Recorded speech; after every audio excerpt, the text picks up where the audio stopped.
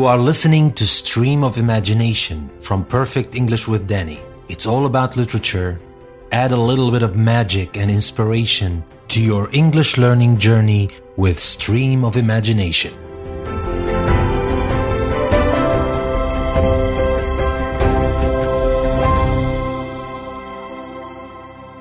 Welcome to Creative Challenges. Every week we will have a creative challenge that is not only for you, but for me as well. We will get our inspiration from art, music, or anything that is worth taking a moment to contemplate.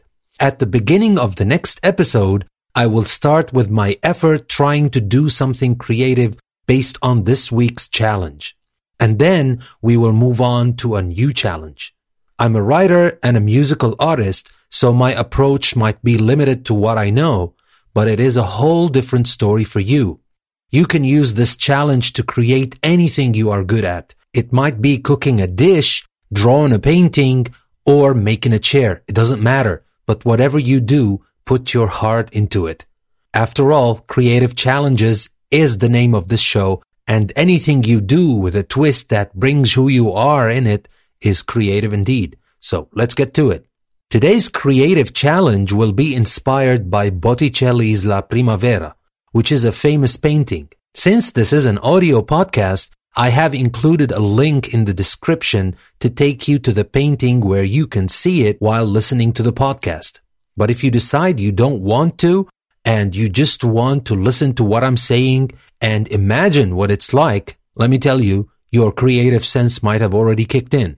So let's dive in Botticelli's La Primavera. First, look at this assembly of beautiful creatures, gods, and idols, with Venus in the middle of the picture and the Graces dancing blissfully unaware of what's happening around them. Hermes to the left, the messenger of the gods, is present as well, and Cupid is flying above his mother, shooting one of his arrows of love blindly to ignite this eternal purpose of life. It seems like a happy painting, doesn't it? Yet, how about Zephyr to the right, depicted in a rather violent scene of raping Chloris, who seems to be shown transformed into Flora as the third person from the right, a goddess happy and content in her marriage life after Zephyr feels ashamed and takes her as his wife. It's quite a complicated painting which seems to mix love with sex, ignorance, and violence, but it apparently leads to a happy ending. Master Sandro Botticelli might have spent over a year perfecting this painting, but it was definitely worth the effort. Now let's think about the ideas we could gather from the painting and think about them in context. The painting is believed to be a wedding gift. Who would have painted a scene of rape as a wedding gift to be hung in the wedding chamber, most probably?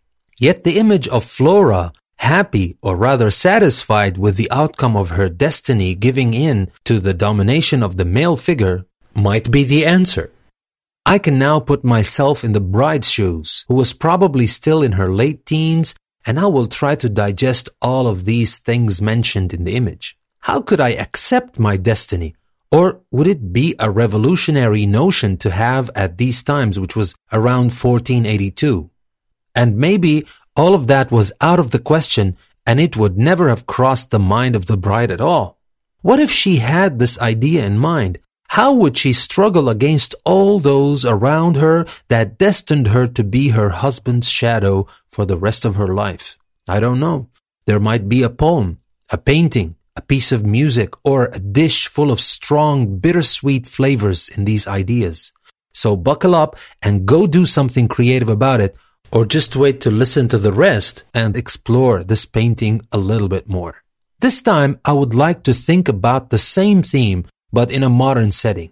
How many women live and die in the shadow of men they barely care about, yet all they can do is be as silently compliant as they can be? For these men are the bread and butter of the family, although the woman might be the breadwinner more than the man in our times. How much of this image do we still have today in our world? And I'm not talking about some unheard of village somewhere in the Amazon forest, but about big cosmopolitan cities. The big difference, of course, is the reaction of women today. The reaction to a dark, enslaving image cannot be taken for granted nowadays, and the women of our times do have means to respond.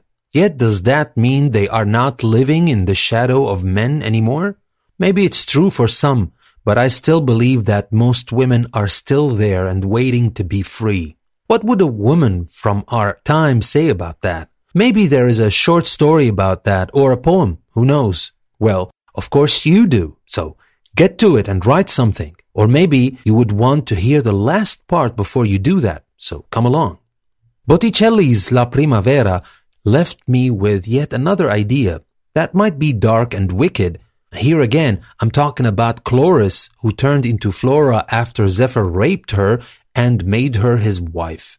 You look around and see thousands of stories like that, not necessarily involving rape, but about women drawn to men who ill-treat them, and sometimes the more they get hurt, the more they love the man. Freud would have simply explained it by the term masochism, and for him, maybe most women are.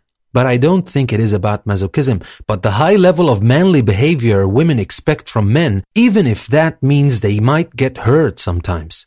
It is a bit of a contradiction here. What do you think? Personally, I think that I can forgive my lover no matter how many times she hurt me and cry rivers on her account, but not even once if she does it on purpose. Would a woman do that? And if so, have women never changed as men have not?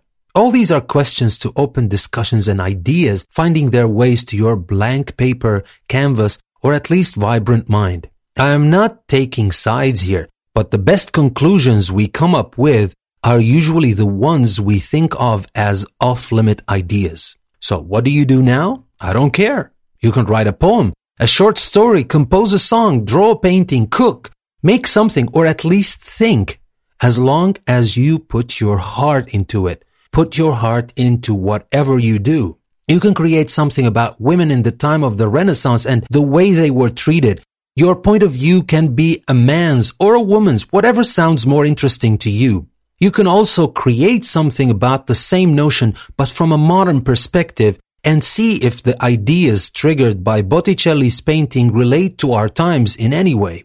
If you like, you can dig deeper into the psyche of women and see if they do seek that image of the romantic macho man on purpose and where that might lead them. And maybe that brings me to a final question. Can there be a real romantic macho man? Who knows? I hope you have come up with some ideas to do something creative, whether the ideas came from what we just talked about, or you might have your own vision and you might have seen things in this painting that no one else can see. Don't be afraid to use your own eyes to see things your own way. But the most important thing is that you do something about it.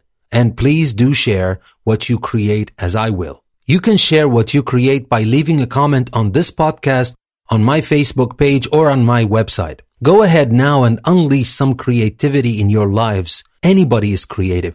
Anybody can do something great at any stage of their lives. The world is not what they tell you it is. It is what you say it is.